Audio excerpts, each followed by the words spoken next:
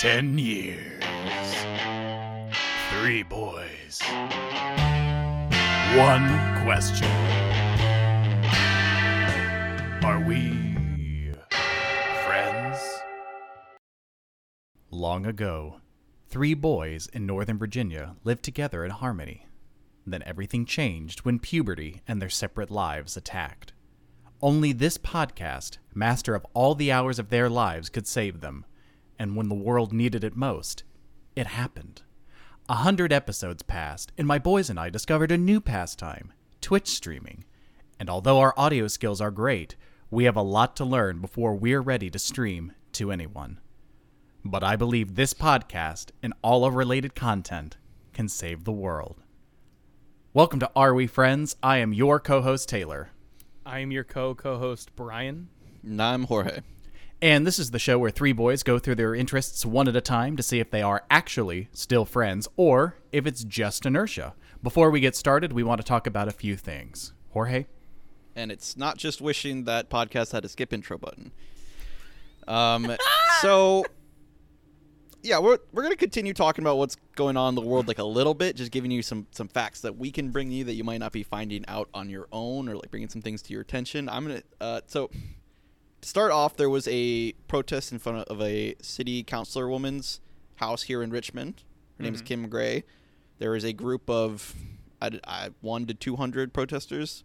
They were there for about 15 to 20 minutes. They were on the street, not touching her property, they put flyers on her gate. They did not actually come onto the property. Cross over to the yeah. Yes. They were making a lot of noise. I imagine it would have been scary from the inside. There were people who were armed.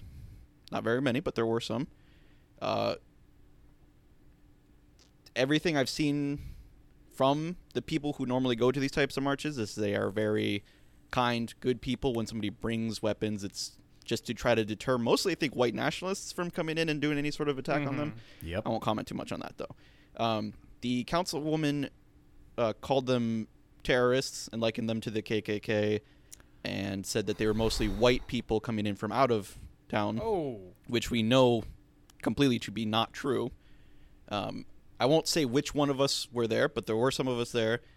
One or some of us there. We were represented. We were represented. Yes, and we can say that with our own eyes, we saw that these facts are not true. Mm-hmm. Yeah. This was a good, peaceful protest. Not that it should matter whether it's peaceful or not necessarily, but it's definitely not the way that Kim Gray has been representing it, and it's particularly dangerous when she refers to a group of protesters as terrorists because what the government can do to people they consider terrorists. It is particularly dangerous to the the organizers who have their names attached to it, right? And even if you are not black and you don't care a ton about this movement, I would say like that is something that should concern you because they can just start labeling people terrorists and then moving forward with other plans like that. Things start to fall apart. Yeah. So that's one of the things I want to bring to light. Taylor, I think you had some facts on another one. Absolutely. On that same thread of it being disingenuous and dangerous to call people who are protesting police brutality, as well as anything in support of Black Lives Matter. Well, let's take it over to Portland, where unmarked and unnamed interagency people have been launched by the federal government to literally black bag people in the city of Portland. The president said he was going to do this, and then he did it. And we'll post some resources in the description of this episode if you want to find out more information about that. It is alarming. To say the least. Yeah, Yeah, and by black bagging we mean they were grabbing people off the street and throwing them into vehicles without saying what agency they were with or like what they were being held for. Or vehicles which are non-governmental, unregistered, and just like rental cars.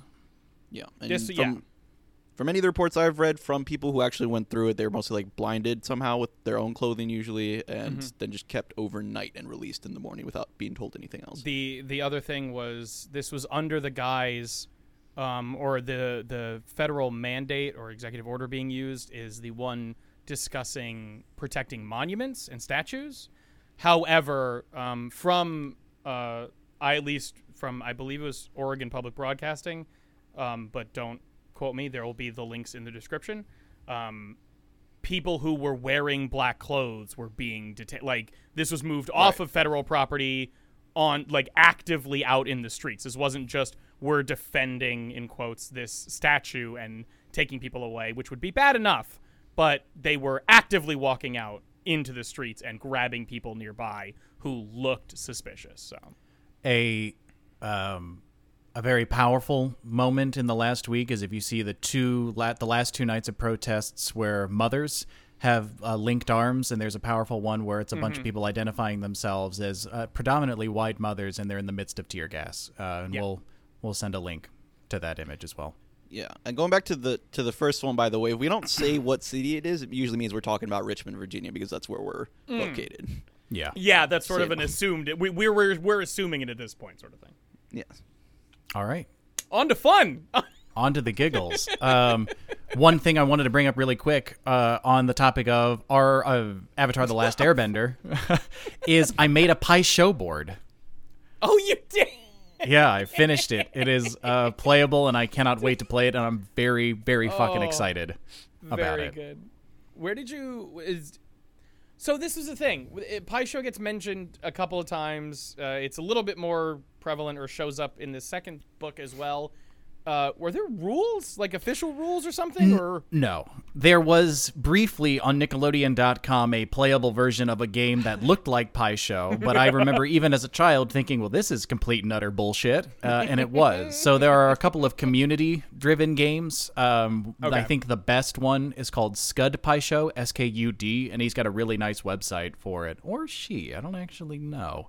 They have a nice website for it, but they also have like pieces available to buy and plans and like print and play, as well as brief and comprehensive rules and a couple of different variations on it. So I built a Scud Pai Sho board. So the board looks just like it does, and the pieces look like they're inspired by what you see in the show, because there's only like 4 pieces that you actually see over the course of the show. They're called canon tiles, like the White Lotus and a couple of other things that are not named. So like the game has been developed heavily inspired by what's seen in the show, and it's fun. I played myself, and I surprised myself that I beat myself. Like I was like, "Oh shit, I won!" Like it was a lot of fun, even to play with myself. That it always Live with 2 other people. Yeah, they don't want to play. Hilarious. That sounds great. I can't wait to flip that board over in anger. So let's get into Yes. book 2 then. Bring it Starting on. Chapter 1, the Avatar State. I don't remember. I so feel like this I'm gonna is, remember much less of this season. Going into the Earth Kingdom after the siege at the North Pole, they need to deliver some information to the Earth King, and they find an Earth Army general there, and his inspired militaristic idea is to weaponize the Avatar State and to use it to quickly defeat the Fire Nation. And he makes the usual points like, how many more people are you going to let to die if we can do it this way? And Aang is like, well, you know what? Shit, I'm 12 years old, and that's a pretty convincing argument from a military general. So he tries to weaponize the Avatar State, and of course it goes wrong, because when you play with fire, you get burned. And we learn a little bit more about like what the Avatar State is, its advantages and its weaknesses. Yeah, the benefit of this, and it's something I enjoy in this show, is at the end of season 1, we're shown this like the utter might of the Avatar. The reason that the Avatar is as celebrated and revered as they are is because of this awesome power they have, like what Aang does at the end of season 1. By the way, blanket spoiler alert for book 2. If for some reason you haven't, if you're listening to this and watch it, let this run on mute so we get 2 views out of it, and then come back and listen to it for real. But the thing we learn here is that I believe it's Avatar Roku shows up again in the spirit realm and is like, hey, Aang, it's super cool that this whole Avatar State thing is happening, but you might want to be careful. It's more of an emergency brake than anything. Like, it's an emergency switch that comes on when you're in danger, because then you can just do everything and get out of this. But if you die in the Avatar State, if you're killed in the Avatar State, it's over. Like, there's no more avatars. The line of succession goes. Everything is gone. And Aang is like, oh my god, this is very serious. So it's a nice dip down. Like, there's still stakes and everything in this episode, but it's a nice kind of like come down from that ending of the first season into like normal, quote unquote, like TV sort of thing. There's a lot. It was a good little episode. That's some good I foreshadowing. like when they give integral information like that, right? That you can't just say like, oh, well, if it gets in too much trouble, we can Avatar out of there, no problem. Exactly. Yeah. It makes you. It shows you that this is still an advantage, but that you can't just be like, cool, why wouldn't this end in 5 seconds? Yeah, it's an emergency failsafe. It's not meant to be the line of defense. Okay, so the Cave of Two Lovers, Oh, Chapter 2. Secret tunnel, secret tunnel, secret motherfucking secret tunnel. So, yeah, this season has 2 of the best songs, I would say, in animation, or in animation TV history. And this is the first one with, by the way, the guy who plays, I think it's Chung, who is the singer of this traveling minstrel band group of nomads that Team Avatar runs into because they are on their way to Omashu. They're going, hey, Aang's got to learn earthbending. Dude, King Boomy's there. Let's go learn from King Boomy. This is awesome. Like, everyone's very excited. I was very excited. I was like, yes, more King Boomy. It's going to be so silly, and I'm going to love it. And they're trying to get through over to Omashu. And Sokka's like, please, we'll just fly over. And surrounded and demolished by Fire Nation firebenders just throwing meteors and fireballs at them. And they're like, oh my god, fine. And these nomads are like, well, there's this secret tunnel through the mountain that these 2 lovers use to get across. The thing I liked about this episode the most was developing or sort of setting in stone how Aang feels about Katara, because we got teases of that. We got sort of little moments, mostly comedic moments of things in the first book with Aang like basically gushing over or like idolizing Katara because he's 12 and she's like 14 or 15. So there's still that like, I'm a child and like, ooh, I like you sort of a mentality from Aang, whereas Katara is, more mature than him.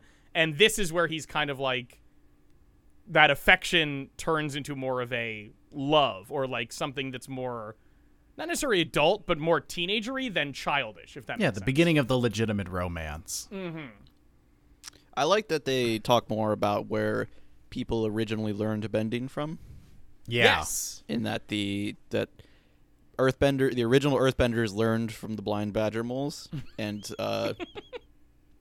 we'll see somebody else soon who also learned from the badger moles.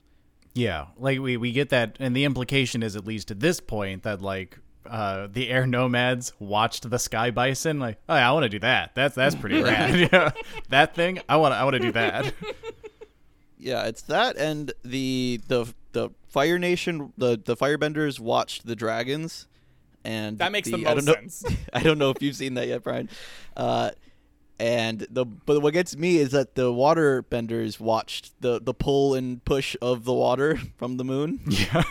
They just watched the tide go in and out. That's fucking amazing. You couldn't come up with one more? Sure. Yeah, there's not any one number more. of cool water animals that you could make up or just use in real life. And they're like, no. The turtle whale wasn't going to be available or something. No, they've got their 2 just koi fish. Yeah. So after the secret tunnel is Chapter 3, the return to Omashu. Ooh, before we get into the return of Omashu, because the end of this episode really sets up that one. I love this moment for Sokka, because it's another one where Sokka has to deal with people who are not like on target, mission oriented. They get split up, and Aang and Katara go in one place, and they learn that the origin of the name of the city of Omashu comes from Oma and Shu, the lovers who use this cave and who are the first human earthbenders. But Sokka is stuck with the wandering minstrel, and they're just like singing songs, having a great time. He's like, we have to come out of this cave, and they're like, don't worry about it, man. It's all gonna work out. It's gonna be fine. Let me sing you a song about it. Like, no songs. And then they find the badger moles, and the only thing that the badger moles respond to is music and song. So they have to. It's just another like Sokka, despite his best intentions of being the only sober-minded person in this world of magic and chimeras, like has to submit to like the goofiness of going with the flow. Sorry, just a moment that I love. But at the end of the episode of the Cave of Two Lovers, they see that Omashu has been taken by the Fire Nation, and that's where we get to the return of Omashu. Exactly.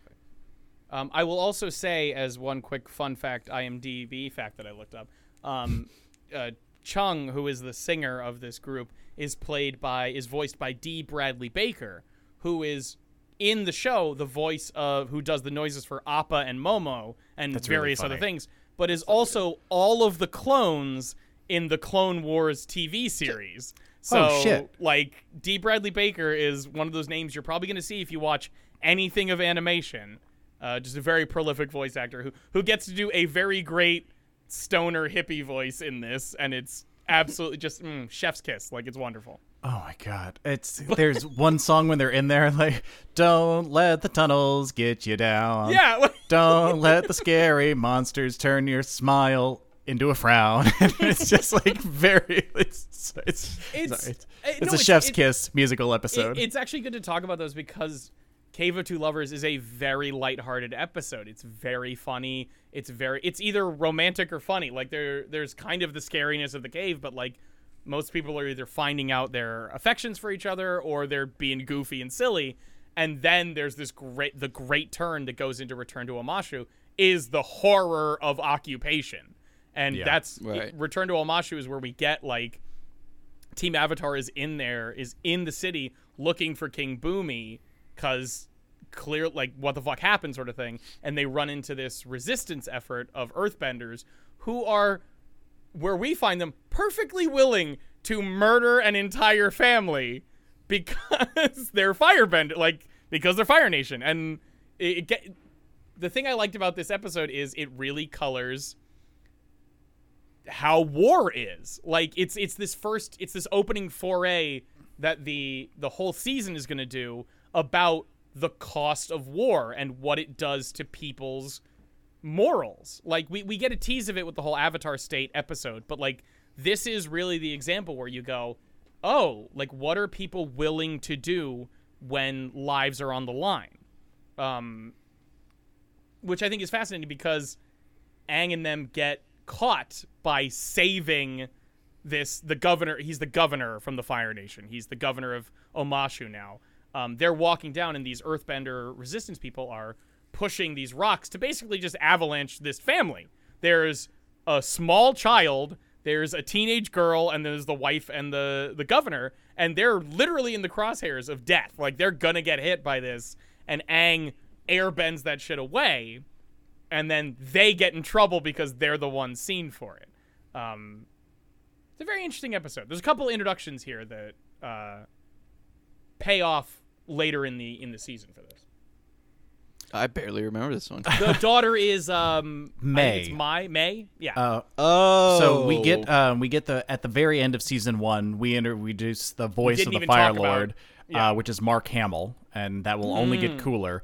And he has the line like your Iroh is a failure and your brother Zuko is a traitor, or vice versa. One's a traitor, one's a failure. And that's when we're introduced to Azula, who is the prodigy firebending sister of Zuko, the second in line for the throne. And she creates this little dream team of herself, a woman named Ty Lee, who is an acrobat and martial artist who is not a bender, but can take bending away by hitting certain pressure points, chi points on people's bodies. And May, who is also not a bender, but like throws knives and has arrows and crossbows in her sleeves and shit. So we get like the Hawkeye, first... Yeah, she's like the Hawkeye. And we get the first view of what they're capable of here. Yeah. I was going to say... Interesting that Azula surrounds herself with non-benders. It is. As friends. Who she clearly is terrorizing into continuing to be her friends. They're not like open about it. Like they're not constantly afraid or anything. They act like they actually are her friends, but there are indicators already that she's forcing them into it. It's a weird kind of toxic relationship sort of thing where Ty Lee is the most obvious example of it because May during this episode is when she's recruited, and she's like, oh, fucking get me the fuck out of here. I'm so down. Because she's just like a depressed teenager. Like, she's like, whatever. But Ty Lee is interesting because she's in the circus when we first meet her, and Azula comes to the circus and is like, hey, Ty Lee, want to join my team? And she's like, nah, I'm good. I've literally found my calling in life. And Azula's like, hey, that's not going to work for me. So real quick, let's get this over with. And she basically terrorizes the circus while Ty Lee is performing. And Ty Lee is like very bubbly and upbeat. Like, that's how she always is throughout the show. And there's this moment afterwards where she's like, you know what? I've decided I'm going to come with you. And Azula just has this knowing, like, Good. smirk of just like, That was the right answer. exactly. Like, he's like, you've got it right. Good. I'm glad. Yeah. So on the way out of Omashu, they fly into Chapter 4, the swamp. So the swamp is interesting because there's clearly something magical. It's a huge swamp. It's called the Foggy Bottom Swamp, and we meet Nice. a tribe Is it of Foggy Bottom? That just sounds like Foggy the, Swamp. the- Foggy Swamp. I was like, style. Foggy Bottom is a metro SpongeBob, stop. right? It's metro stop in No, that's Northern let's see. Virginia. It's an area in Northern Virginia. Oh, that's what it It's is. Foggy I was Bottom, thinking yeah. it was. I was I- thinking about the place in SpongeBob where it's like down from the cliff and it's like there's weird fish there and Well, let's see. There's Swamp Bottom from Spirited Away. There's Foggy Bottom, which is on the Metro line in DC. real life, yeah, like, people there's live there. also there's Bubble Goop Swamp, which is what I was thinking of from Banjo Kazooie. And then the normal place they Bubble Goop live Swamp? in SpongeBob is Bikini Bottom. yeah, no, but there's And a then there's different another town one. Exactly, yeah. near Bikini Bottom. Correct. But also, I don't think it's Bubble Goop Swamp in Banjo Kazooie. I don't. That fucking doesn't. know. That We'll name never does not know. familiar at all. No one will I look don't it know. up. Regardless, we go in to this the episode swamp. we realize that there is a third style of waterbending: the two poles, the North and South Pole, and then there are the hillbillies who live in the swamp and have like a wild and chaotic. Like you see them. Yeah, so we meet them and we Yep. realize that the swamp is kind of a spiritual place that is outside of time. So Aang is shown Yeah. someone he's going to meet in his future while everyone else is receiving visions of their own past.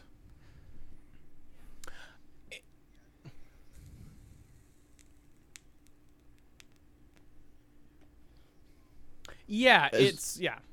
Yeah, as well as being outside of time, they indicate that the foliage, like the plants from the swamp, actually go underneath the whole world. So by being there with that special tree they got, you can actually start to sense like what is way out.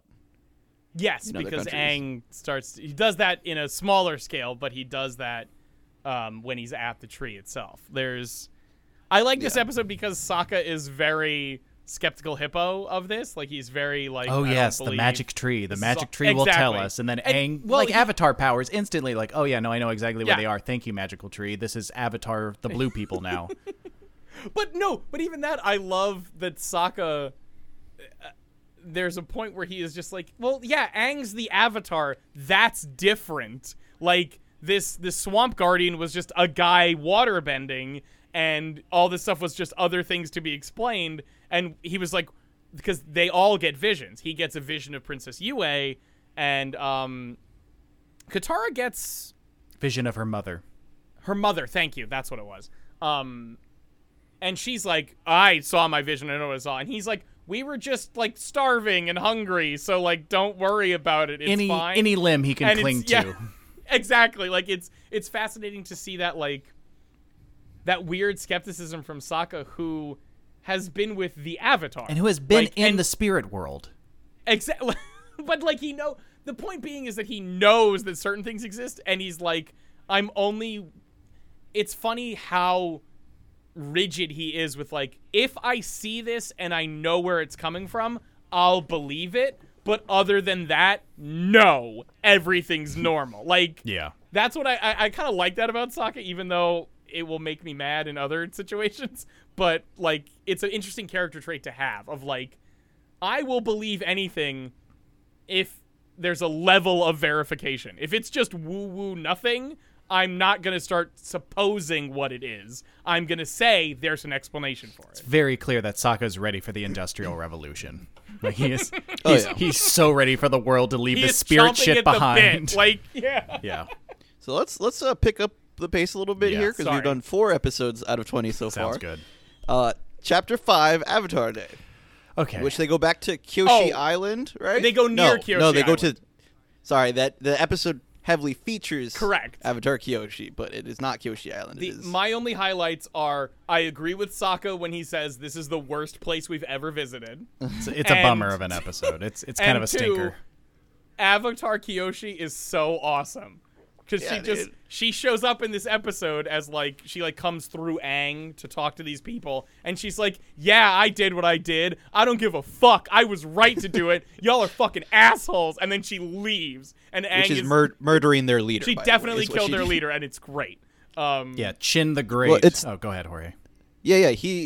She like breaks off a piece of cliff because he's being a huge imperialistic asshole. Yeah, she separates the island of Kyoshi. That's how she makes Yeah. the island by doing this, and then he just falls because he's at the cliff edge. Like, Yeah, it's an accident and he falls on his own, but still she refuses to even try to say that she was an accident. It was an accident. She's like, "No, I did it. Yeah. He died because of me.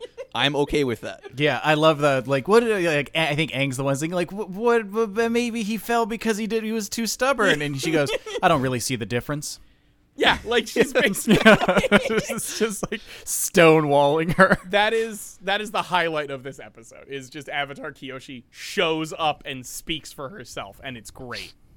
Yeah, good personality and more morality development for Aang, and we see more of what Avatar Kyoshi is like. Sokka loses his boomerang and gets a nice hat out of it. So Yeah. because he has chap- he has an item identity crisis where he's like, Oh my god. he's like, Aang has his staff, and you have your hair things, Qatar. Continue. I'm sorry.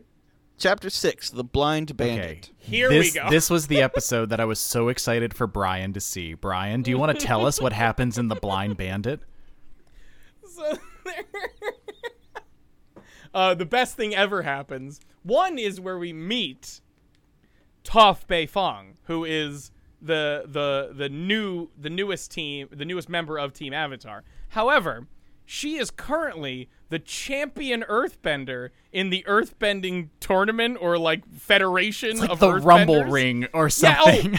it's It's pro wrestling, but they're actually it's like wrestling. Rumble. Yeah, it was like Rumble Ring or something. Whatever you're talking about. By the way, the Boulder, The who is Boulder. obviously a parody of The Rock because they couldn't get whatever. Is played by professional wrestler Mick Foley. So enjoy. Of my course, they God. got a pro wrestler for it.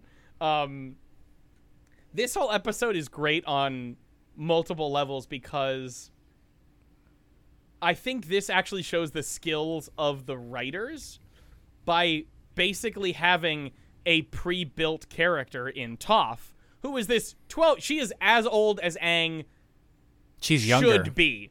She's 12 years old and he's maybe 12, 13 at this point. Like he is literally they're as close as age as anyone else is going to get on Team Avatar because Sokka's like 16 and Katara's like 14, right? So like Toph is basically the same age as Aang or more or less, right?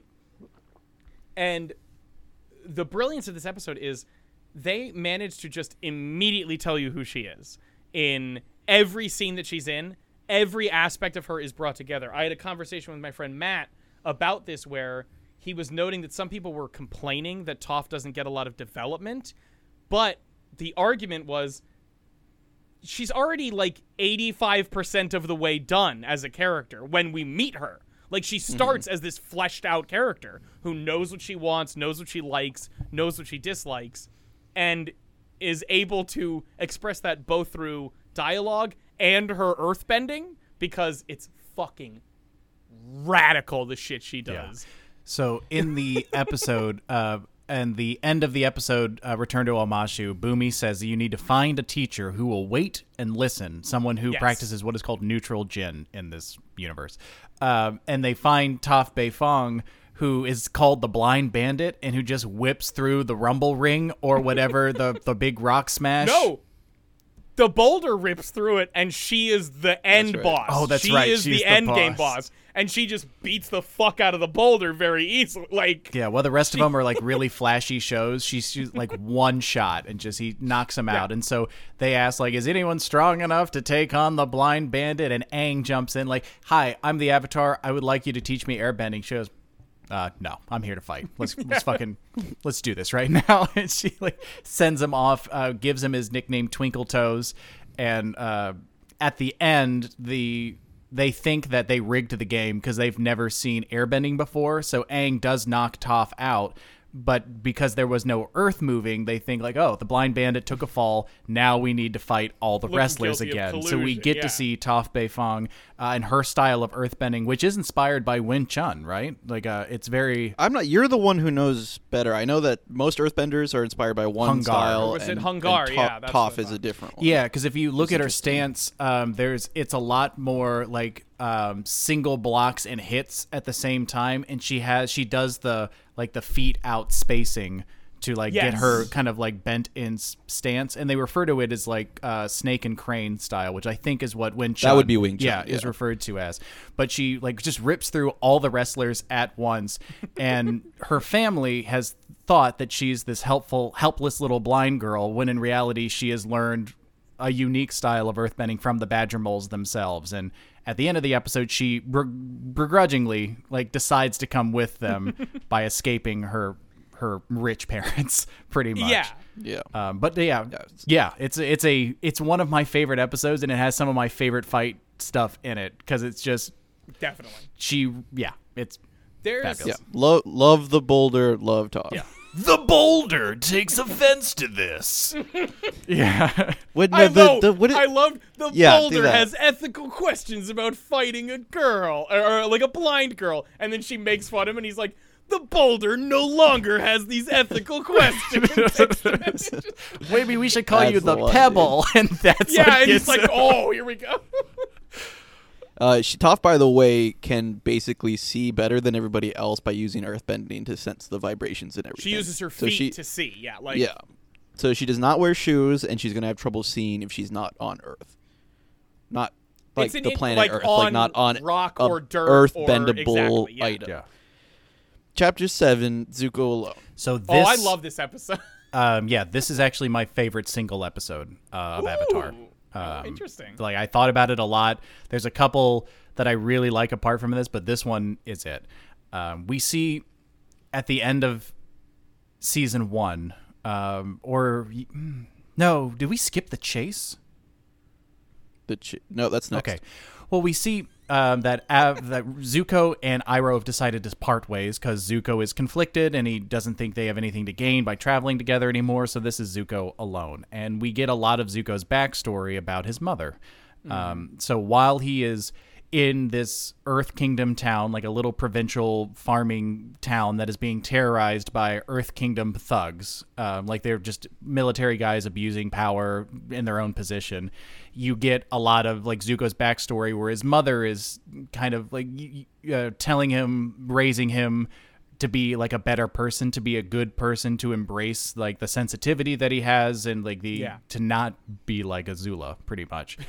So we get a little bit of that like, background. don't let Ozai and Azula fucking ruin this kid. Yeah. Yeah. And so It's important to note during some of those flashbacks that you can see that the mother is doting more on Zuko than on Azula. Very clearly. Yeah. Like, So we'll keep bringing that up 'cause For sure. Oh, there's yeah. something Iroh says in season 3. It's so good. oh no. Additionally, I want to mention that Taylor, you said it was the Earth Kingdom soldiers that were there, like terrorizing this town, and that was not a typo, right? That is the That's Earth Kingdom, who correct. we know who are supposed to be the good guys, are the ones here terrorizing this town of innocent, also Earth Kingdom people. yeah, they're supposed to be there to protect the town, but they're just abusing power and abusing like farmers, like to be bullies. Yeah, because the show will continue to like. Their stance is really a much more realistic one, where there's not one country that is all good all the way through, Yeah. right? Like, Yeah. with the normal things that happen during war happen. It's the cost of war. Yeah. Like, Yeah. it's exactly what they bring up before and they continue through is, what does war do to people? Like, what does it do to your morals? What does it do to your ethics? What does it do to your soul? Like, that sort of thing. So this is a great episode for how I define Zuko's arch is like the quest for identity. What is it that defines me as Zuko? Am I the next Fire Lord? Am I, do I listen to Iroh? Like what is it that makes Am I Zuko a himself? freak? Yeah, and that's like a lot of the source of his conflict. Like, am I a failure? Am I searching? Am I reaching? And it's fun in this episode. Like, I think it's very cleverly done where it's clear he gets the wrong message from these memories that he's having. Because at the end, when his mother is forced to flee, so let's back up. He is fighting the bullies, and he's not using firebending because he doesn't want anyone to know who he is. So he's using his double broadswords, and it's awesome. It's literally a Western. Oh, Think it's of awesome. the mysterious stranger rides into town, finds the town in trouble, and agrees to help them because a charming kid. It's basically Good, the Bad, and the Ugly. People probably haven't seen it, but Shane is one of the classic Westerns, and it has a different ending than this, but like the kid pleading to this lone gunman who walks into town, you gotta who can help change us. his life. Like that's basically the storyline of this episode for Zuko. Those types of story, like this storyline, always reminds me of Rurouni Kenshin. Dude. Yes! I need to go back and watch all of 100%. Fucking Batosai, dude. Doing an episode on that. So one of the reasons that I absolutely adore this is the final memory while he's defeating these bullies, and he can't quite beat this one earthbender who doesn't seem all that strong. Like, he has to use these massive hammers. He's a basic earthbender. Yeah, like a basic earthbender. And his memory is of his mother the night that she had to flee, and her last words to her son were, "Never forget who you are." Mm-hmm. And we think, like, cool. In this moment where Zuko's trying to defend, like, the helpless, this is what surely she meant. And Zuko stands up, starts firebending up a storm, and say, "I am Zuko, crown prince of the Fire Nation." It's what? No, son of that was not the part of your identity that you were supposed to get. And then, like, he's run out of town because, like, no, we know who you are. You're a freak, and your father disowned you, and get out of here. Well, that was the best. That was the most striking part to me, and I loved that the writers did this in this episode. Was there is no escape from that prejudice. Like, he saves them. He saves them from these fucking bullies. But because honestly, I don't even know if it's the firebending. I think the firebending could have been explained of, like, I was a reject of whatever. I was cast away, and now I'm here to basically help other people. But he does that firebending, and then he proudly, like Taylor was talking about, proudly exclaims, because the earthbender goes, "Who are you?" And he's like, "I am Zuko, son of Ursa and Fire Lord Ozai, heir to the throne." Like, he goes through this whole speech, and the kid who has been tied up to the middle, like in the post in the middle of town, is like, "Get away from me." This is a kid who through the whole episode has been like, "You're great." He taught him how to use dual swords. They talked about his brother, like a lot of emotional impact here. And they're like, "Go away. I hate you." Like, "I hate you." Literally saves their lives. He's like, "I hate you." Like, yeah.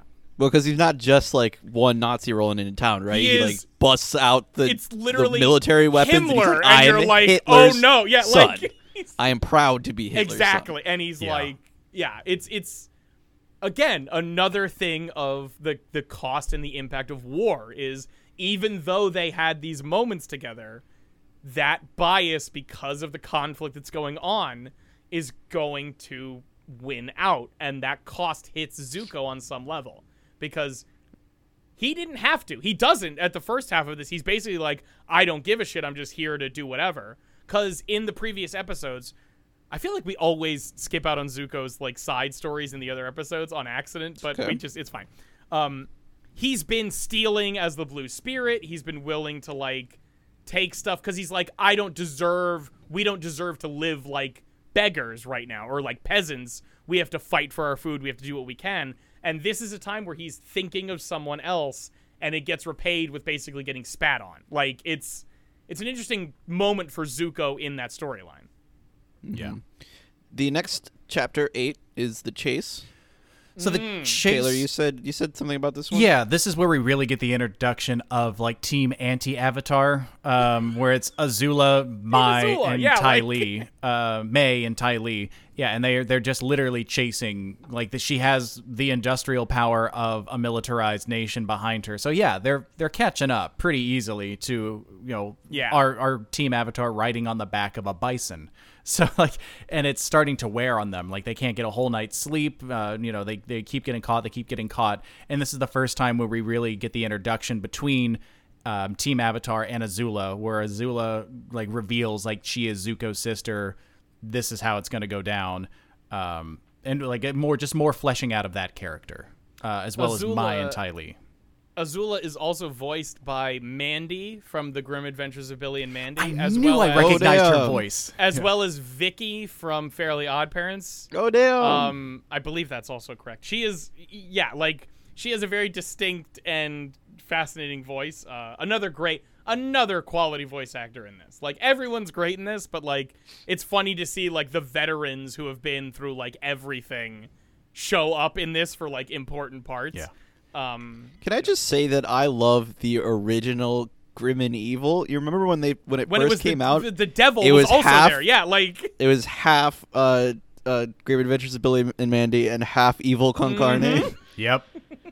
Just the bear, the fucking brain and the stomach. I just loved the intro because it would be there was a hypnotic sort of green circle going on, and it would be Grim, and he would move forward and laugh, and then it'd be Evil, and then he would move forward and laugh, and they kept competing for who was the more important person. Little things like that were so good. In this episode of The Chase, we do have a nice crossover here between Toph, who is refusing to participate in the group, thinking that no, if I take care of just myself, I only have to worry about myself. I gave up everything I own to teach Aang earthbending. I don't need to do this extra shit help set up camp. And there's some tension there, and it's resolved because they have a fight, Aang and Toph, and he ends up sending her away, saying one of those things that you regret immediately. Yeah. And she runs, and who does she meet on the road but Iroh? And of course, Toph has never met Iroh, but Iroh has the sage advice of over a tea ceremony. And Toph says to him, see, everyone thinks I'm helpless. You wouldn't even let me pour my own tea. And he goes, I poured you tea because that is a polite thing to do. And because I wanted to pour you tea. It is important to accept the help of others. And it's just another beautiful moment out of Iroh. Yeah. Yeah. Which brings us to Chapter 9, Bitter Work. Bitter work. So we finally get to Aang learning earthbending. Yes. Oh, okay. Cool. The title did not give any information to me, so I was like, which episode is this? I just want everyone to know that Jorge has all the titles here. I'm doing all of this from memory of my 5-6 watches. Whatever. I only have the titles, dude. I'm not. I don't remember. I didn't even look at these titles ahead of time. So Aang. This is a good one. I think the best way to describe this episode is an exchange of dialogue between Aang and Katara, where Aang is having some sort of frustration, a mental block with how earthbending works. And she says, well, if fire and water are opposites, what is the opposite of air? And he goes, well, it must be earth. And that's why you're having difficulty with this. You're dealing with your natural opposite. Airbending is all about angles and cleverness. And earthbending is about, no, there's a rock and you need to stop it or you need to push it. And it's going to hurt you or hurt them. Those are your choices. Now, pony up, twinkle toes, and punch that goddamn rock. It's what I love about this episode is that it brings to light that the avatar state for Aang is something foreign, because we've seen Aang deal with direct conflicts before via force in the avatar state, but not he is willing to move around and flow like an airbender, but he can't sit there. And it was very frustrating for me to watch, but that's the point of it is his refusal to directly address things. He always wants to I can find a way around this, or I can be quick, I can be clever, or even I can compromise or deal I can talk this out with someone. And it's no, there's a point where you have to stand and fight, and you have to say that I'm right and you're wrong on certain things. You have to do that, and Aang up to that point isn't willing to, and he gets put in a position where he has to do that. And that they do it through earthbending as the metaphor. Exactly. Like it's Exactly. it's a clever done, because not only does it characterize like what the earthbender is, like what the mentality of the earthbender is, but it is a moment of growth where Aang has to adopt some of that in order to be successful Exactly. as like the savior of the world.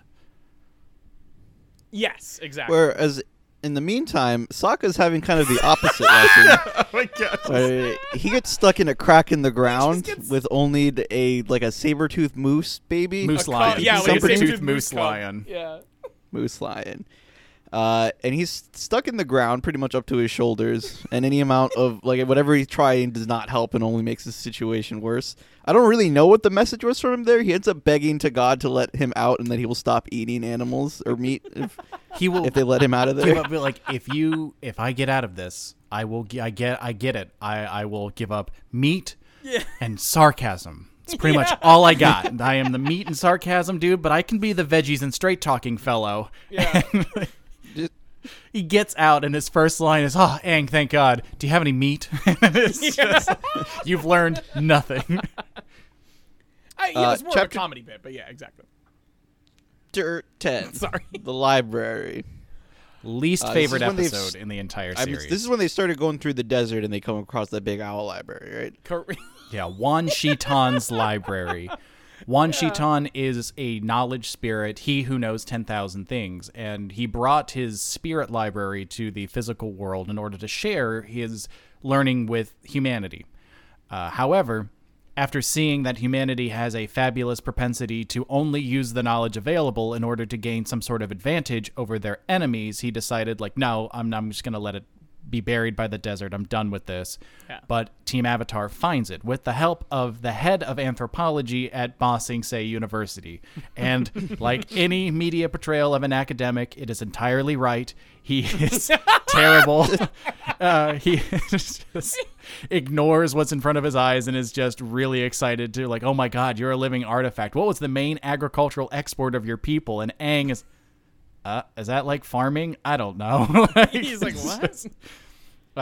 Yeah, so they do the reason that the owl I don't remember his name. Wan Shitan. Wan The owl. Shitan allows takes the library away from everybody is because they do a flashback of Admiral Zhao, who probably wasn't an admiral at that point, in the library stealing Learning the knowledge of the moon spirit, I believe. finding out that he can do that shit with the moon spirit and that it's located in the Northern Water Tribe. Exactly. So that's kind of cool. Well, it's a great parallel to what happens in the story. Like in this episode, because Yeah. they go in and Sokka is basically like, I'm going to break your rules. Like he just basically says it right to his face. And the owl is like, well, then get the fuck out. And everyone else has to go, no. He's cool. We'll keep him in line. And they actually offer, books or scrolls and information to the owl to, I can't remember it. That's always the ticket for Exactly. entry. The Is cost to teach him is something new. Yeah, contribute like new to knowledge. contribute to the library, and they all give good different things to varying levels of success.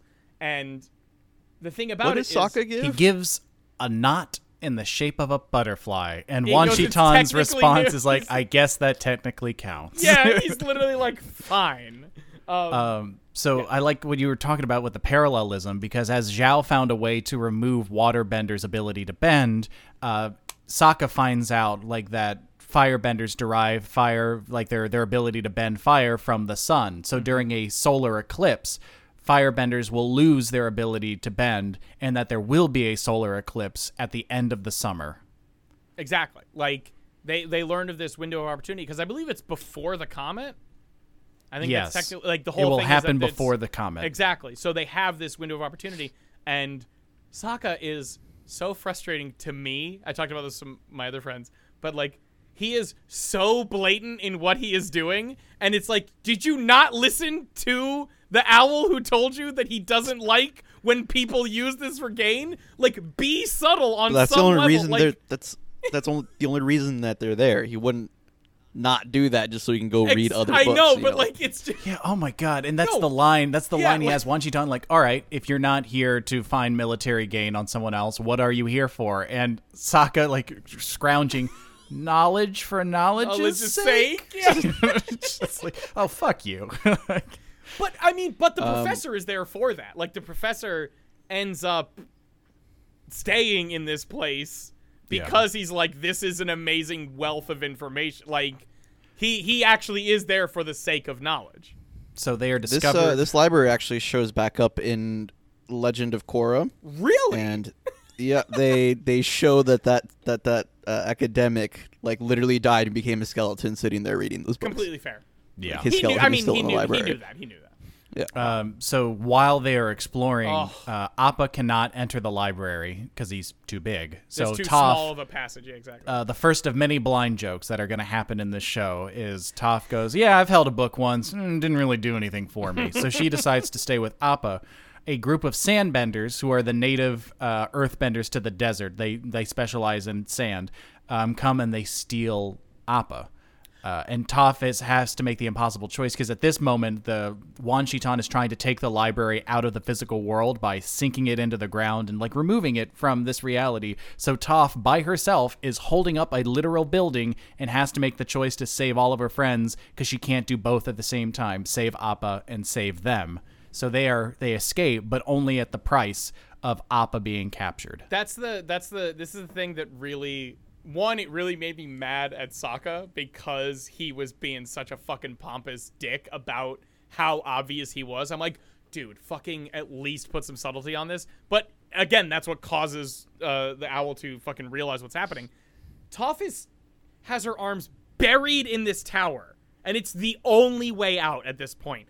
And she can feel, because the thing about sand is it's so coarse and rough and it gets everywhere. It's so. Did you just drop a goddamn Star Wars whatever. Quote? Don't worry a about Hayden it. Christensen quote. It's so. It's too nebulous. It's not as firm as Earth, so she can't see as well. Like, it is blurry for her. That's the whole thing. So that's what makes it actually bad, because if it was just some sandbenders against Toph, she could time it and fucking blow them away. She hears Appa. She knows Appa is being kidnapped by these sandbenders and is holding this tower and occasionally just desperately throws a swing the other way because she wants to save Appa and can't do it because she doesn't know where to throw it. She just lets go of the tower for a second and throws like 2 strikes and then has to drill back into the tower to save her friends. It's also because she hasn't practiced sandbending before. Like, she has makes the no point idea- of saying she has no that she idea how to actually do it, doesn't yeah. know how to sandbend. Exactly. Like, she's put in this impossible situation, and it's just so sad because she has to give up at a point when she hears Appa screaming for help, and she's just like, I'm sorry, Appa, and has to, like, sit there and deal with it. Like, very sad episode. I don't love the next few episodes. Dude, I was honestly, so everybody's mad upset. at the last 2 episodes. Like, I know they're gonna get Appa back, so it's also not as interesting of a plot line to me. And I'm like, can you just get him back and like not make us go through all this? So chapter 11 is the desert, which is just them traveling through the desert, trying to get out. Aang and his grief. Momo and Sokka eat poisonous cactus and are LSD tripping cactus the whole time. juice. Yeah, They're just on peyote. Yeah, they're or basically on peyote ayahuasca, or whatever. After that is chapter 12, the Serpent's Pass. So with this this is a good information that they got from Wan Shi-tan's library about the solar eclipse in like a very vulnerable moment for the Fire Nation, their first instinct is to go to Ba Sing Se, where the Earth King, who is like the lord of the kings of the Earth Kingdom, to give him this information. Like, this is an opportunity to strike back. So that's why they're trying to go to Ba Sing Se. However, without Appa, travel's a little bit harder in a pre-industrial world. Everywhere. So they have to walk, and the only way from where they are to Ba Sing Se is this mountain range called the Serpent's Pass. Actually, it's not. But the benefit of this is they meet this couple, this pregnant couple. There's a husband and wife, and the wife is expecting. And there's also a great little moment with Zuko with this couple where he sees them and he sees the meat that they're grilling, and he's like, he grabs his swords and he's like, I'm totally gonna steal from the whoever these fucking people are. And then he sees that the wife is expecting with child, and he puts his swords away and keeps going on his horse. Like a small, very brief moment that does show that he is progressing as a person, and like, he's not willing to rob a pregnant woman for her food, even though he's starving. Yeah, so one of those lost moments, they try to get into Ba Sing Se through the official channel, which is a ferry, and Yes. they, shenanigans ensue and they can't cross. Were they able to, they would have met Iroh and Zuko, who are now trying to go to Ba Sing Se as refugees. Yeah. Really quickly, because I don't think we've talked about it, have we had the moment where Iroh and Zuko are in that abandoned building and Iroh kind of delivers his philosophy? When he teaches Zuko how to redirect lightning. Yeah, it happens. We also Maybe it's the desert. We also Okay. completely missed the three-way fight between Zuko, Aang, and Azula.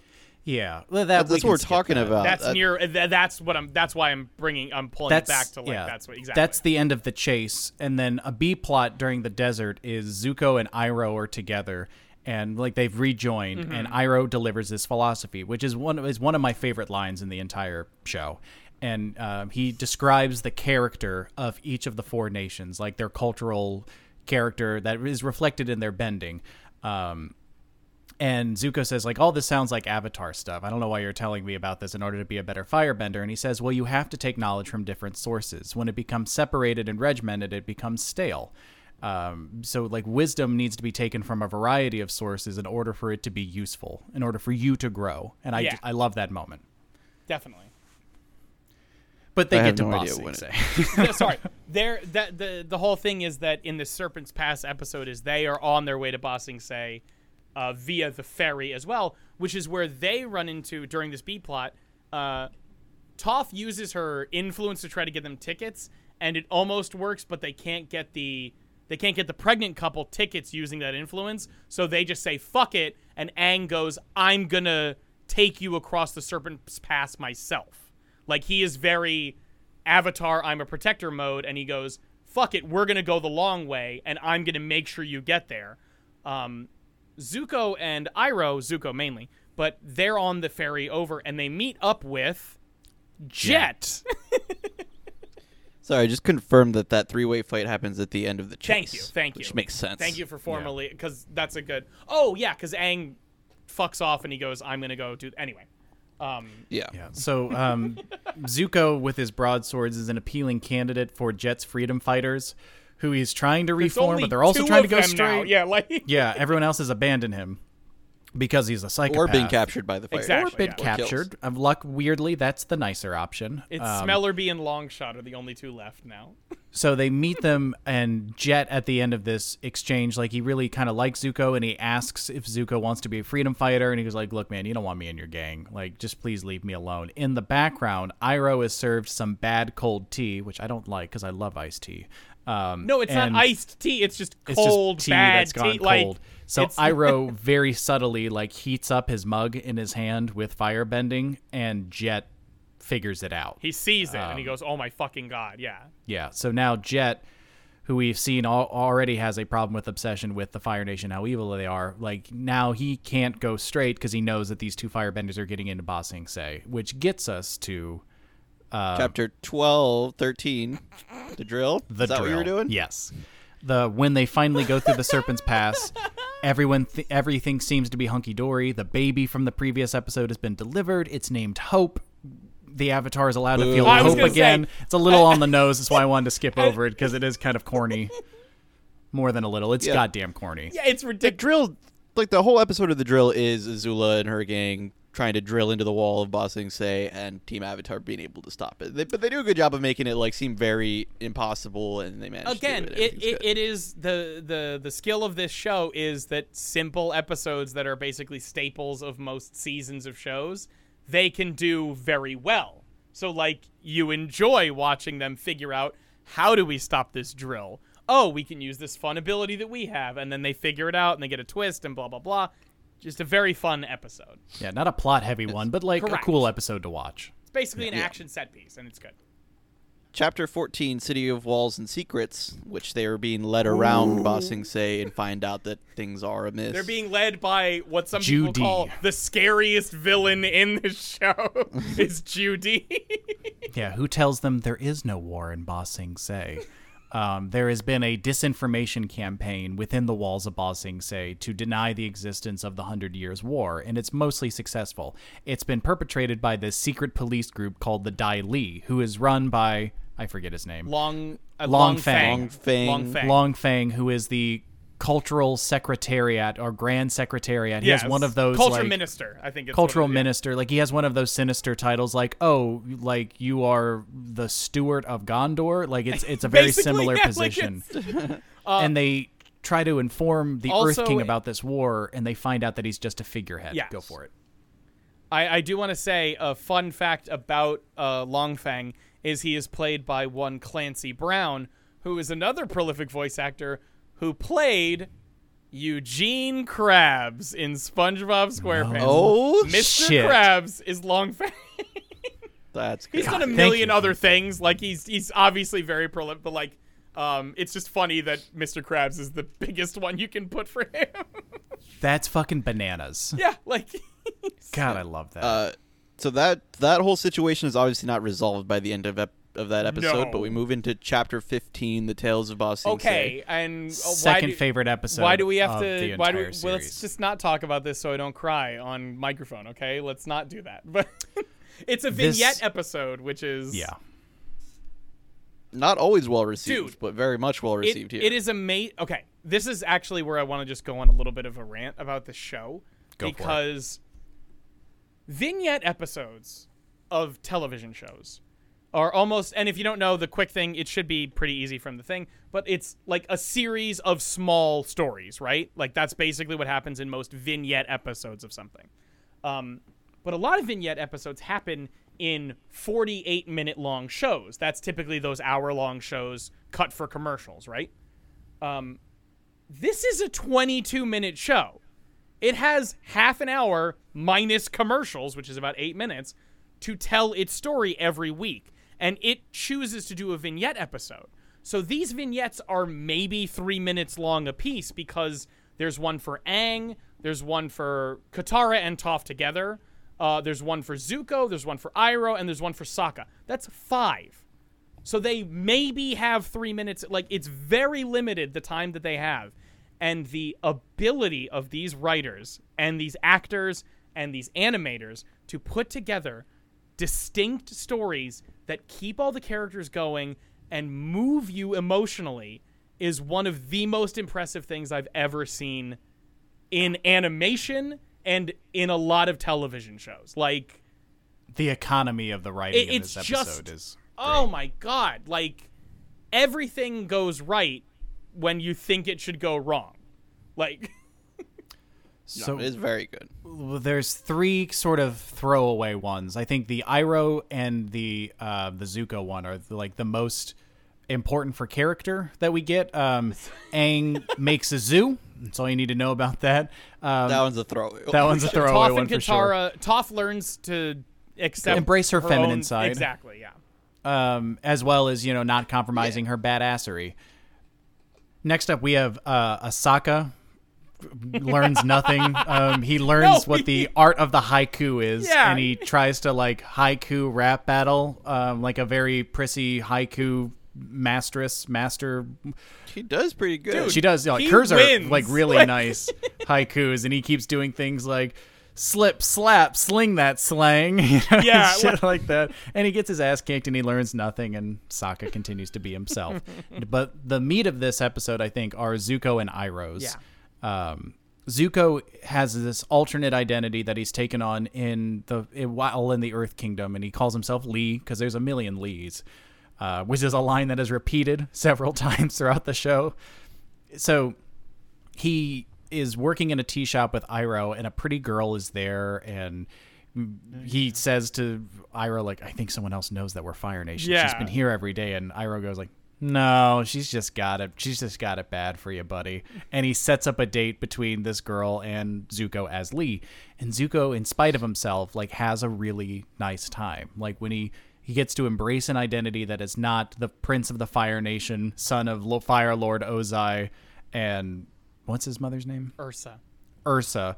Like, he ends up having a really sweet time, and he pouts, and he comes home, and he slams the door, and Uncle Iroh says, how was it? And he cracks open the door just a little bit and says, It was nice. Yeah. And that's like the chillest Zuko has ever in his entire life been able to be and has ever been. Yeah. And it's a nice episode. But the greatest thing about the Tales of Ba Sing Se is Iroh's story. Iroh, Brian, you want to do that one? go for it, buddy. Okay, so Without crying, please. Trying to like might as well say fucking hey, lift the Empire State Building with one finger. It's Iroh is walking through the streets and he is first seen buying a picnic basket. And the shop owner is like, well, if you're looking for a romantic, picnic basket, try this one. It has lavender, blah, blah, blah. And he's like, thank you, but this is an important occasion, but it's not a romantic occasion. And we're like, okay. And he ends up walking through the streets. He's just experiencing the city of Ba Sing Se. He calms down a child with a surprise musical performance by singing this song to this kid, who ends up quieting and pulling on his beard for comedic effect and gets this kid. This kid feels better about it. And they're like, great, this is awesome. He runs into a set of like maybe 9-10-year-olds, something like that, maybe like tweens-ish sort of age, who are playing an earthbending sort of soccer style game. They break a window and Iroh hits them with the great knowledge of most of the time it is best to face responsibility and apologize for your actions. And this giant of a human being sticks his face through the whole window and is like, the next thing that's going to be broken is you. And he's like, but not this time. Run. And they all run off in a little thing. And he ends up getting potentially mugged by this, 20-something, right? Who's like, give me your stuff. And he's like, are you mugging me? This won't do it all. And he trips it, like he demonstrates how off balance the guy is. And he ends up talking to him about how he's not the criminal type. And he talks him through like this guy's life. And he's like, by the end of it, he goes, do you think I really could be a masseur? And he's like, you'd be amazing at it. And he kind of sends him on his way. And it ends with Iroh going to this tree and setting up a small memorial to his son, Lu Ten, who died in the siege of Ba Sing Se. And Iroh starts singing this song called Leaves from the Vine. And I can't stress this enough. I'm saying this is kind of hyperbole, but it really isn't. If you watch this, having watched the whole show, and you don't like tear up on some level, even if it's just like you take a moment to like breathe or like catch your breath sort of thing, if you don't do that, I don't know if you have a heart. Like I know it's hyperbolic. This is one of the most emotional things, because he just says, happy birthday, son. And then he says, if only I could have helped you. And that's the interesting thing before he starts singing, and his voice cracks during this. And this is where I wanted to bring up the voice actor behind this, because the voice actor behind this is a guy named Mako, who is a prominent Japanese actor. He's been in multiple things. He's done voice acting. He's done regular acting. He was in Sand Pebbles, which is an American movie about World War II things. He got nominated for, I believe it was Best Supporting Actor. A legend, an absolute legend. He's been voicing Iroh this whole time. And my understanding is that, from what I read online, was he actually wrote Leaves from the Vine, which is the song that Iroh sings about, which is about soldiers and the impact of war. That. Yeah. Again, dealing with this war impact situation and how it affects people in different ways and what it does to people. Where we've heard about what Iroh did during the siege of Ba Sing Se and how it affected him and how his son, and we get to watch it unfold. We get to watch the pain and suffering that Iroh is dealing with, and how he is trying to heal himself by healing the world. How he has helped men, boys, from infancy to adulthood in this 2-minute vignette, and then laments that he could not help his own son on his own birthday. Like, I was it's just one of the saddest things. Yeah. It's one of the biggest heartbreaks I've ever experienced with most media. And I know that's very hyperbolic, but like it's a lot. They also hit you with it at the end. Yeah, this is the thing. That this whole episode is in memoriam of Mako who had died. He died of cancer pretty much just right after that. Like, it was, oh my God. Yeah. So it's Yep. it's a good one. It's a good one. Yeah. So y'all picked apart every story from that vignettes one. So to win back some time, I'm gonna clump together the next 3 episodes, which That's is chapter fine. 16, Appa's Lost Days, chapter 17, Lake Laogai, chapter 18, The Earth King, because they're all pretty much in the same kind of It's one plot. level. Yeah, exactly. Yeah, which is also why I get kind of bored mid season 2. I do honestly, too. except for some of the ones like that the vignettes, because I love the comment that they're making with like the Dai Li and the Yes. secret police and like the misinformation It's China. campaigns and things like it's that. just China. Yeah, it comes off super well. Love that it's in there. Hate watching that many episodes about it. You know? Yeah, I it's get kind of a I get bummer. what you mean. Yeah. Yeah, that's a those lot. 3 episodes together, like Appa's been kidnapped in Appa's Lost Days. We see what has been happening to Appa this whole time and how he has ended up in Ba Sing Se. Momo also has a tale in Tales of Ba Sing Se, which is Oh, what fuck, leads. they it's put what- another one in there. It's what leads to Appa's Lost Days, is because the ending shot of Tales of Ba Sing Se is Momo laying in the footprint of Appa because he's in the city, and then they just Appa's Lost Days explains how he got there.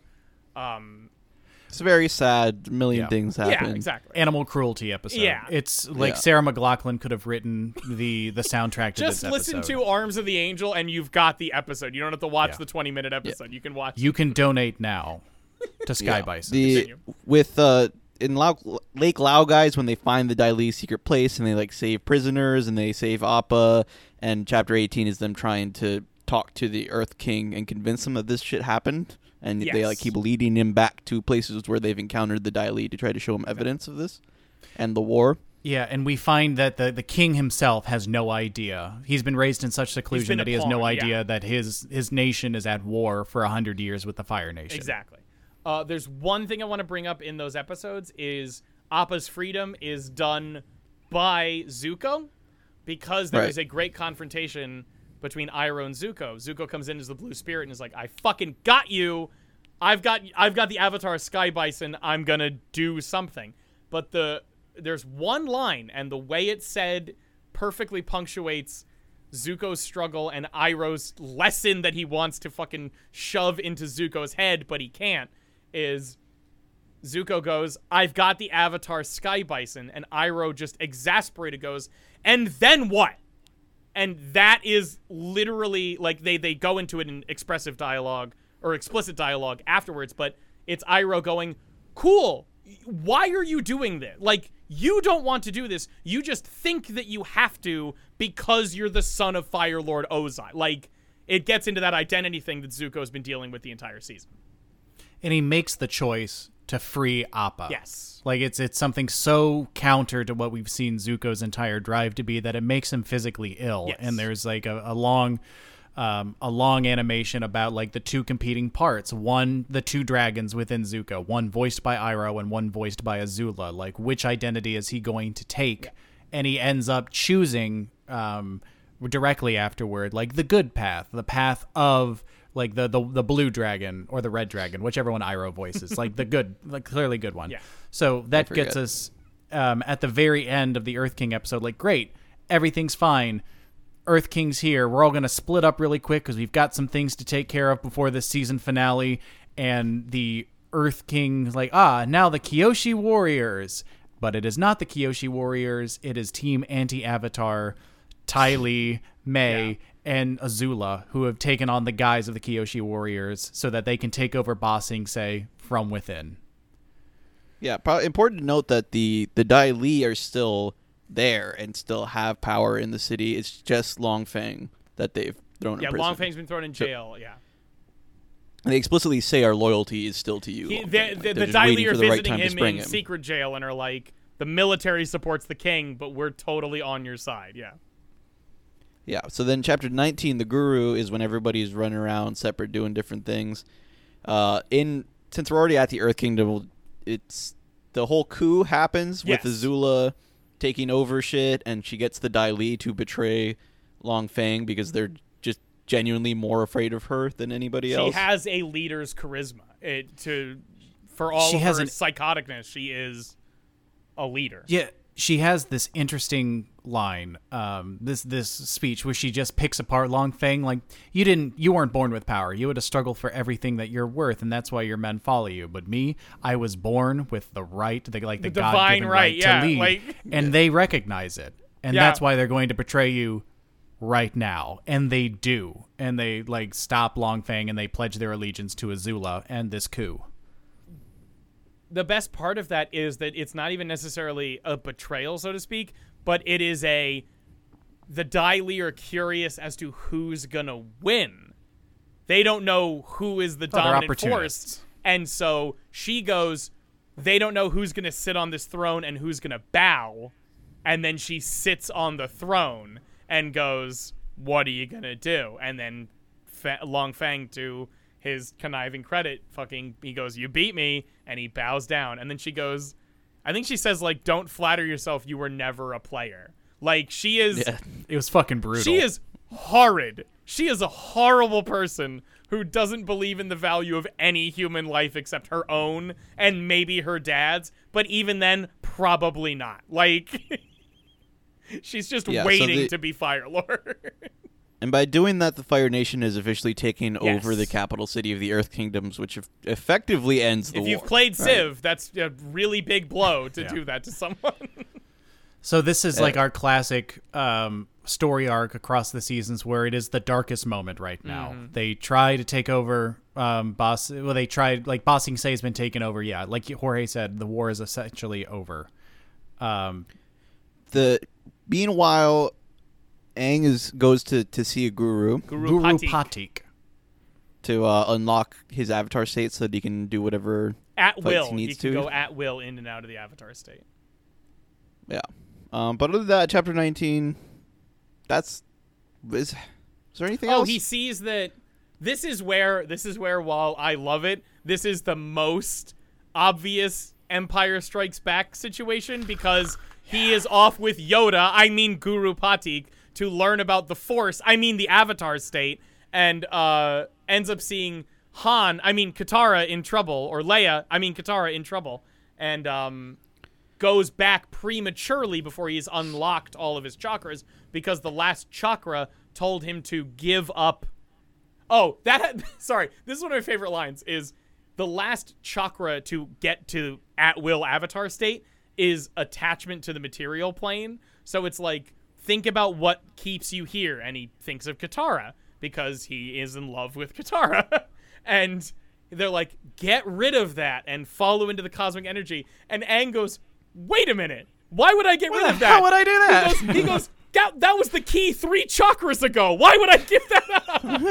It's like, wait, embracing my love was the key 3 goddamn chakras ago. Why would I get rid of it now? That's a very funny line from Aang. But Aang rushes back to the Earth Kingdom because he senses Katara, who has stayed in the Earth Kingdom, who has been whipped up in the coup, because obviously you want to get rid of that threat. She is imprisoned with Zuko, and they have their first one-on-one moment where Zuko is like, he is at this moment choosing to do the right thing and like revealing stuff about himself, like, okay, I made some terrible mistakes in the past. I'm trying to be better right now. And Katara believes him and almost gives up this magical spirit water that she took from the oasis in the North Pole to try to heal his scar, like the thing that literally marks him as this. Yeah, it is a big gesture. And at this moment, now we bleed into the last episode, which is chapter 20, The Crossroads of Destiny. So Aang sees the trouble that Katara and all of them are in right now, and we have this final battle between Azula and Aang. And important to note that Aang, by not finishing the last chakra, has shut himself off from the Avatar state. Thank you. Yeah, which looks very cool when he falls away from the. Oh yeah, because it's a big Aang who's it's awesome. Anyway, holding the universe in his hand, sort of thing. So he goes back, and Azula with her Dai Li fight Team Avatar, and there's a moment where Aang throws himself into he surrounds himself with a rock, and he tries to unlock the Avatar state. Like, he gives up the cosmic energy, or he gains the cosmic energy. He gives up his attachment. Like, I'm sorry, Katara, but I can't hold on to you because I have to do this right now. And he rises up in the Avatar state, and there's just this one flash of lightning. and you see like from Azula's hand, and Aang falls. And like we were told in the first episode of this season, if you are killed in the Avatar state, the Avatar ceases to exist. And so they find a way to get Aang out of there, but for all we know, he is dead at this moment. And Zuko, who is on this good path, has chosen the side of the ultimate corruptor, Azula. This is And that's him switching sides is the only reason why Aang had to go into the Avatar state like at all. this is the thing about this episode. So there's one. I also want to bring up another Iroh moment before I bring up the final Iroh moment of this season. But before Zuko gets captured, Iroh goes. There's a meeting where Azula is revealed. They reveal like, oh shit, Azula is pretending to be a warrior of Kyoshi. Holy shit, she's here. And Iroh goes, do you know why they call me the Dragon of the West? And he just sips tea, and he breathes fire at everyone in the room and fucking demolishes them, giving Zuko and him time to escape from the original Azula attack. But it's just like, oh, that was the coolest fucking thing ever. Zuko in this episode is fascinating to me because he is, again, the Crossroads of Destiny is a very apt title for everyone involved in this episode because they are all at a situation where they have a choice to make. And Zuko makes the choice of the pride of his family and the pride of his father and the acceptance of this family that he has that isn't Iroh, because Iroh has already accepted him. Iroh loves him. Iroh would be with him literally if he kept punching him in the face every time he saw him. If he turned around and was like, I hate you, Iroh would still be there. And he takes, because Azula gives him this opportunity, he takes it up, and they end up having a 2-on-2 fight of Azula and Zuko versus Katara and Aang. And Katara and Aang are doing great. They actually do really well. But it ends up being too much for them, especially because the Dai Li come in and a lot of different other aspects of it. And it just, watching Zuko deal with this victory, because that's what ends up happening, is it's on some level it's a victory. Azula hits her lightning on Aang, and that forces Katara, grabs him, and they make a run for it, and Iroh stops Zuko and That's right. Azula. Because he's the Dragon of the West. Like, he's the best fucking... He's awesome. He was going to be the Fire Lord. I can't stress this enough. He is the older brother of Ozai. He was going to be Fire Lord. Like, without a doubt, no questions asked, he was Fire Lord. And he gave that up. And was... Well, he was shafted out of it. But he took a different life from that. But he stops Zuko and Azula from taking the Avatar and Katara... in Ba Sing Se, and he gets imprisoned for it. Like, he lets go, he willingly gets trapped. But Zuko, his only recognition at the end of that episode is, I betrayed my uncle. It isn't about what he won or what he's gained back or anything like that. Is the thing he brings up is, I betrayed my uncle.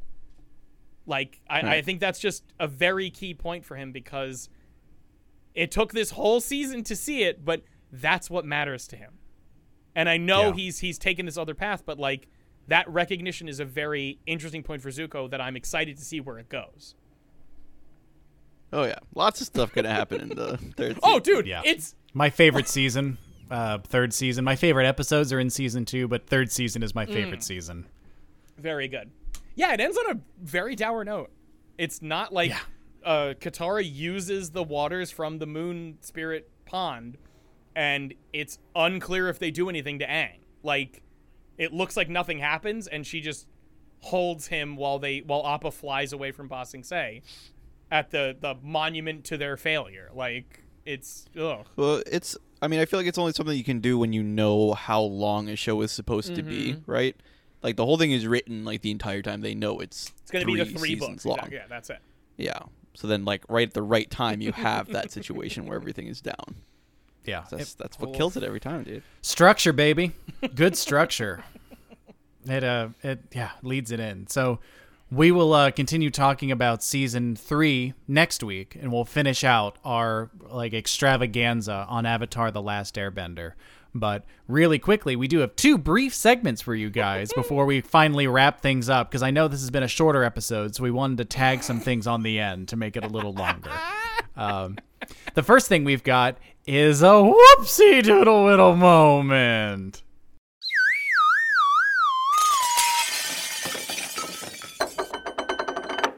Ah, fuck. Don't you have an intro for that? No, that's it. I just say that every time. Whoopsie doodle whittle That's how moment. he says Just it, like and then that. there's an intro, and then, yeah. Oh, I see. So during quarantine, this is mine. This is a goof, not a goof, but just something that's happened to me. Over the course of quarantine, I've fantasized about living on a farm or on a boat or something, and having a life where a little more sustainable and out of the way. And Devin, who I live with, who was on our episode on Lord of the Rings, said well, you're talking about a cottagecore lesbian. Everything you've said, you want to be a cottagecore lesbian. And after looking it up, yes, that is exactly what I want to be. And apparently my targeted ads heard this, and now I am being advertised menstrual products. The first one to come up was the Flex Cup, which is a Diva Cup, and that was just smack in the middle of my timeline. And I've prided myself on no, I love my targeted ads. I've bought things from my targeted ads. The internet knows me, and the internet knows me so well, it now acknowledges me as a cottagecore lesbian woman. So I am, in the eyes of the Google spiders, I am a woman, and I am gay. Congratulations. Yeah, so that I just thought that was super funny when that happened. I screenshotted it and sent it to the boys, and I thought you guys would get a kick out of that. Tremendous. Next, we just have what is it? What is it that we have? Oh, I hear something. Is it? Oh, it is. It's coming right around the corner. It's the Kids Corner.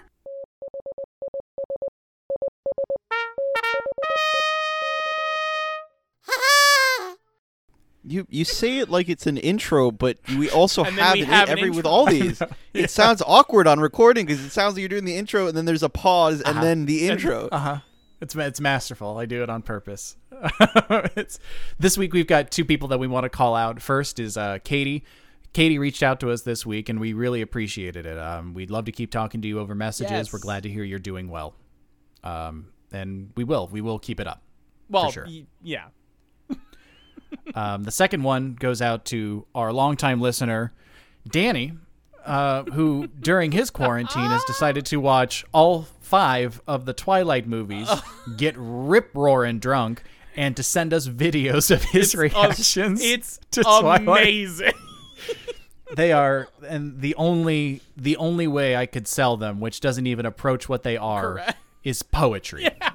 They are poetic moments of Danny's film reviews and video reactions to the Twilight series. So thank you for doing that. I was going to say thank you for sending those our way. I cannot wait to do an episode on Twilight. Yeah. Oh, Yeah, no. it's coming around the corner. It certainly is. So, yeah, you both, thank you guys so much. And thank you for listening. We love you.